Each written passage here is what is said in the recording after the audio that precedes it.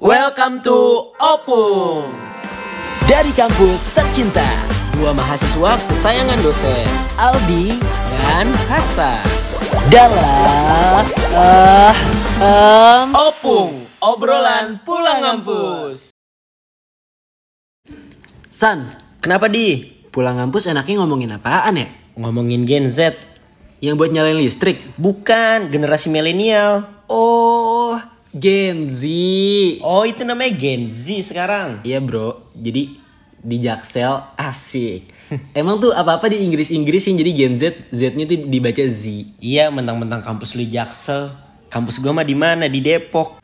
Oh lu Apok, Apaan tuh? anak Depok. Waduh, dasar bosing. Apa tuh? Bocah singkatan. Waduh. Dari tadi basa-basi mulusan. Emang sih paling cocok tuh ngomongin Gen Z menurut gua. Kenapa emang? Soalnya tadi di kelas gua habis bahas Gen Z sama dosen gua. Emang dosen lu bilang apa tadi di kelas? Kata dosen gua, Gen Z gak bakal bisa beli rumah gara-gara duitnya habis buat beli kopi susu di Jaksel. Iya lagi, anak zaman sekarang mah lebih mentingin lifestyle daripada SPP. Apaan tuh SPP? Sandang pangan papan. Duh, dasar bosing. Tapi nih ya Di, menurut lu tuh Gen Z tuh bisa apa sih? Menurut gue ya Gen Z tuh banyak bisanya. Ular dong banyak bisanya mah.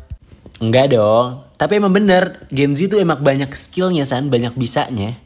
Iya sih bener juga. Dia mah banyak bisanya. Bisa jadi YouTuber, bisa jadi selebgram, bisa jadi selebtalk, bisa jadi selebtweet, bisa jadi selebbeo. Gak gitu dong konsepnya. Tapi emang faktanya, seleb-seleb itu misalnya kayak selebgram, selebtweet, selebtalk, itu tuh emang sekarang tuh di era digitalisasi tuh bener-bener apa ya, benefit sih menurut gue buat Gen Z. Benefit apanya? Maksud lu dengan modal good looking? Ngikutin tren viral walaupun itu bodoh. Joget-joget depan kamera sampai kena penyakit sindrom TikTok. Itu yang kayak gitu yang lu maksud benefit? Gak gitulah konsepnya.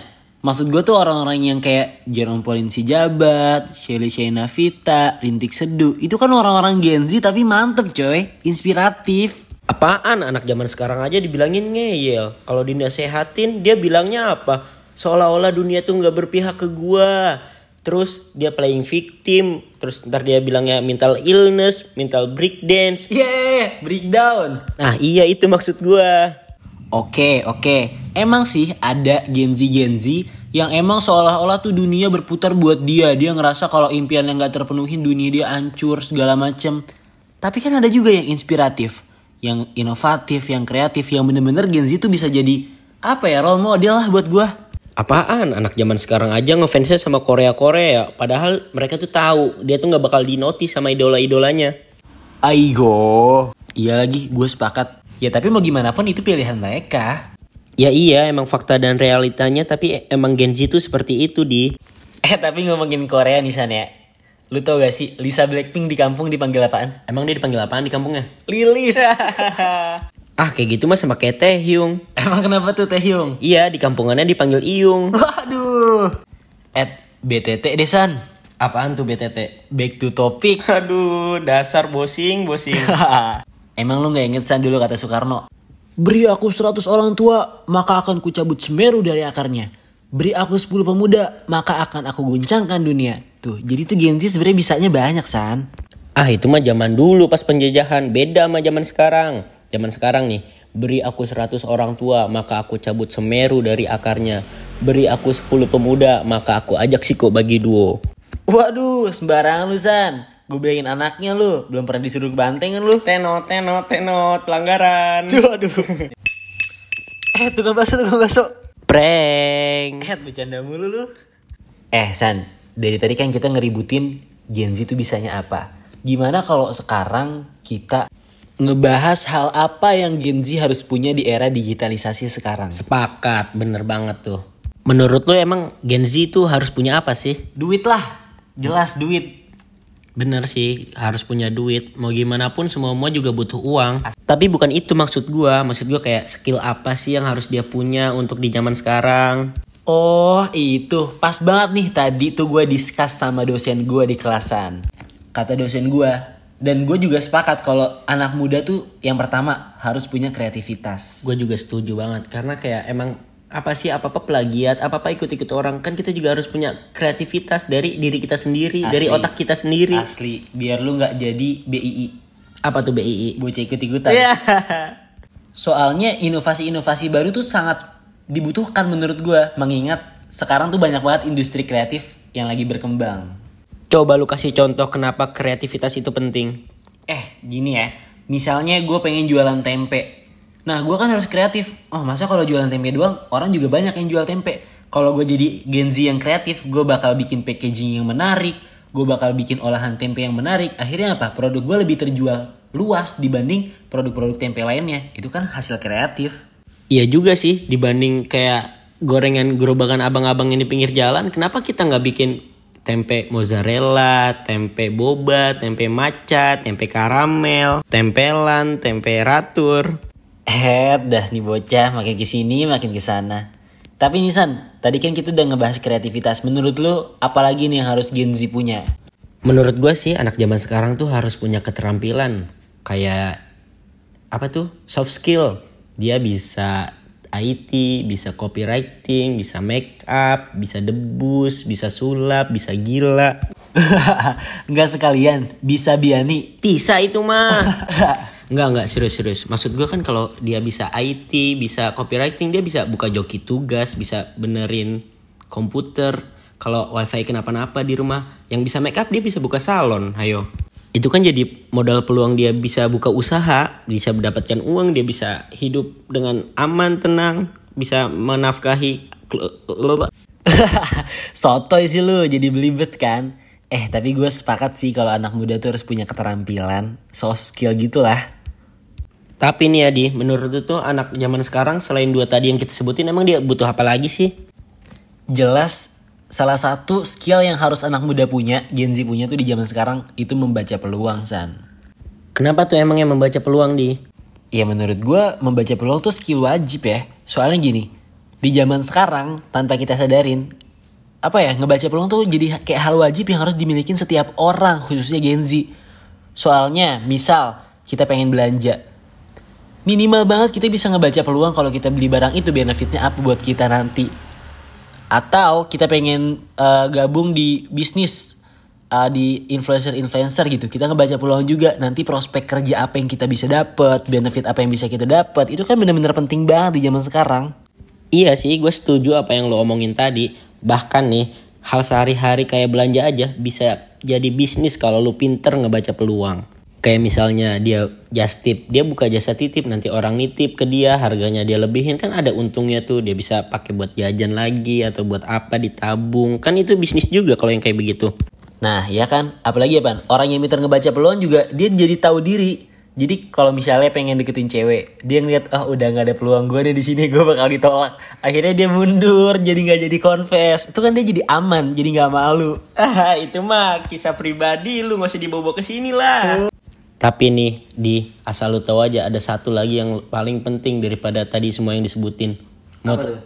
Nih gue sebutin ya, percaya diri. Lu kalau nggak percaya diri kayak mau dari semua itu nih, kalau lu malu-malu, lu introvert, lu nggak percaya diri, itu nggak ada hasilnya. Iya sih asli. Kenapa ya? Soalnya menurut gue orang percaya diri juga punya poin lebih dibanding anak-anak lainnya, Gen Z lainnya. Iya kan?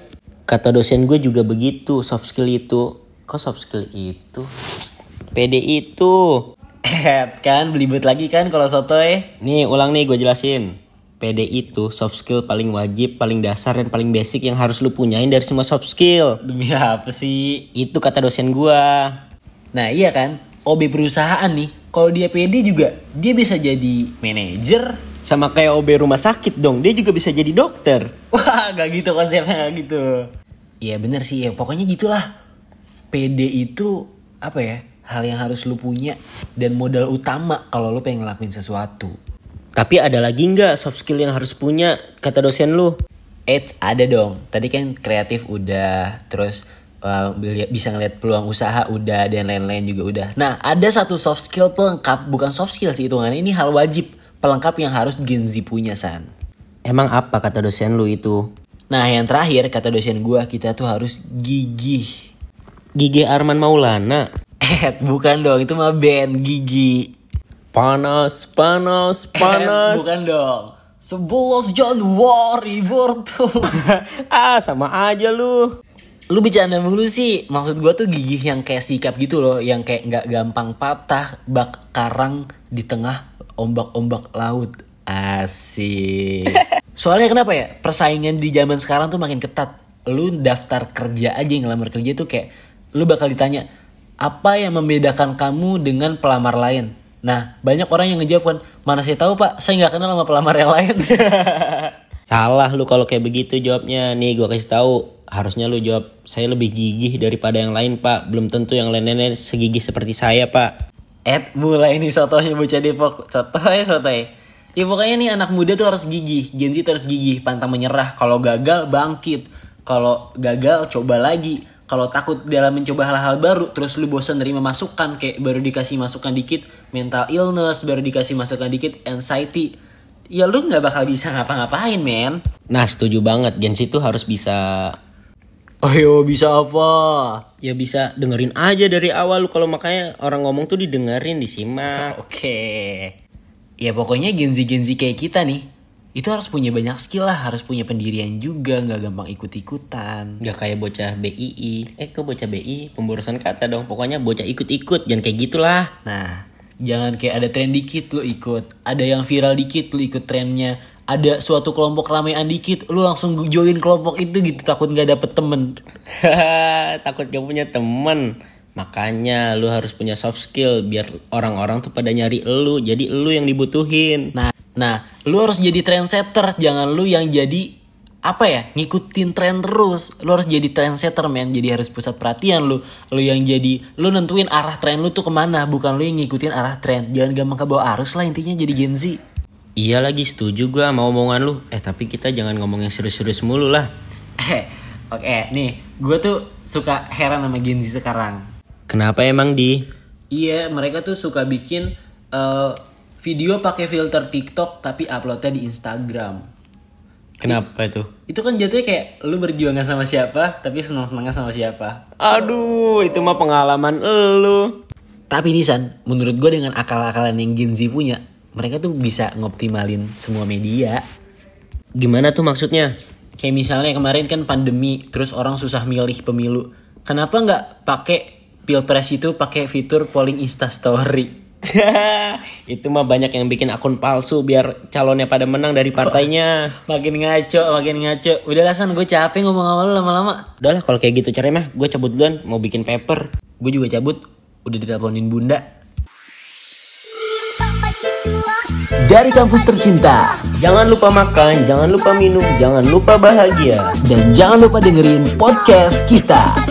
Tungguin podcast selanjutnya. Dan tungguin kita pulang ngampus.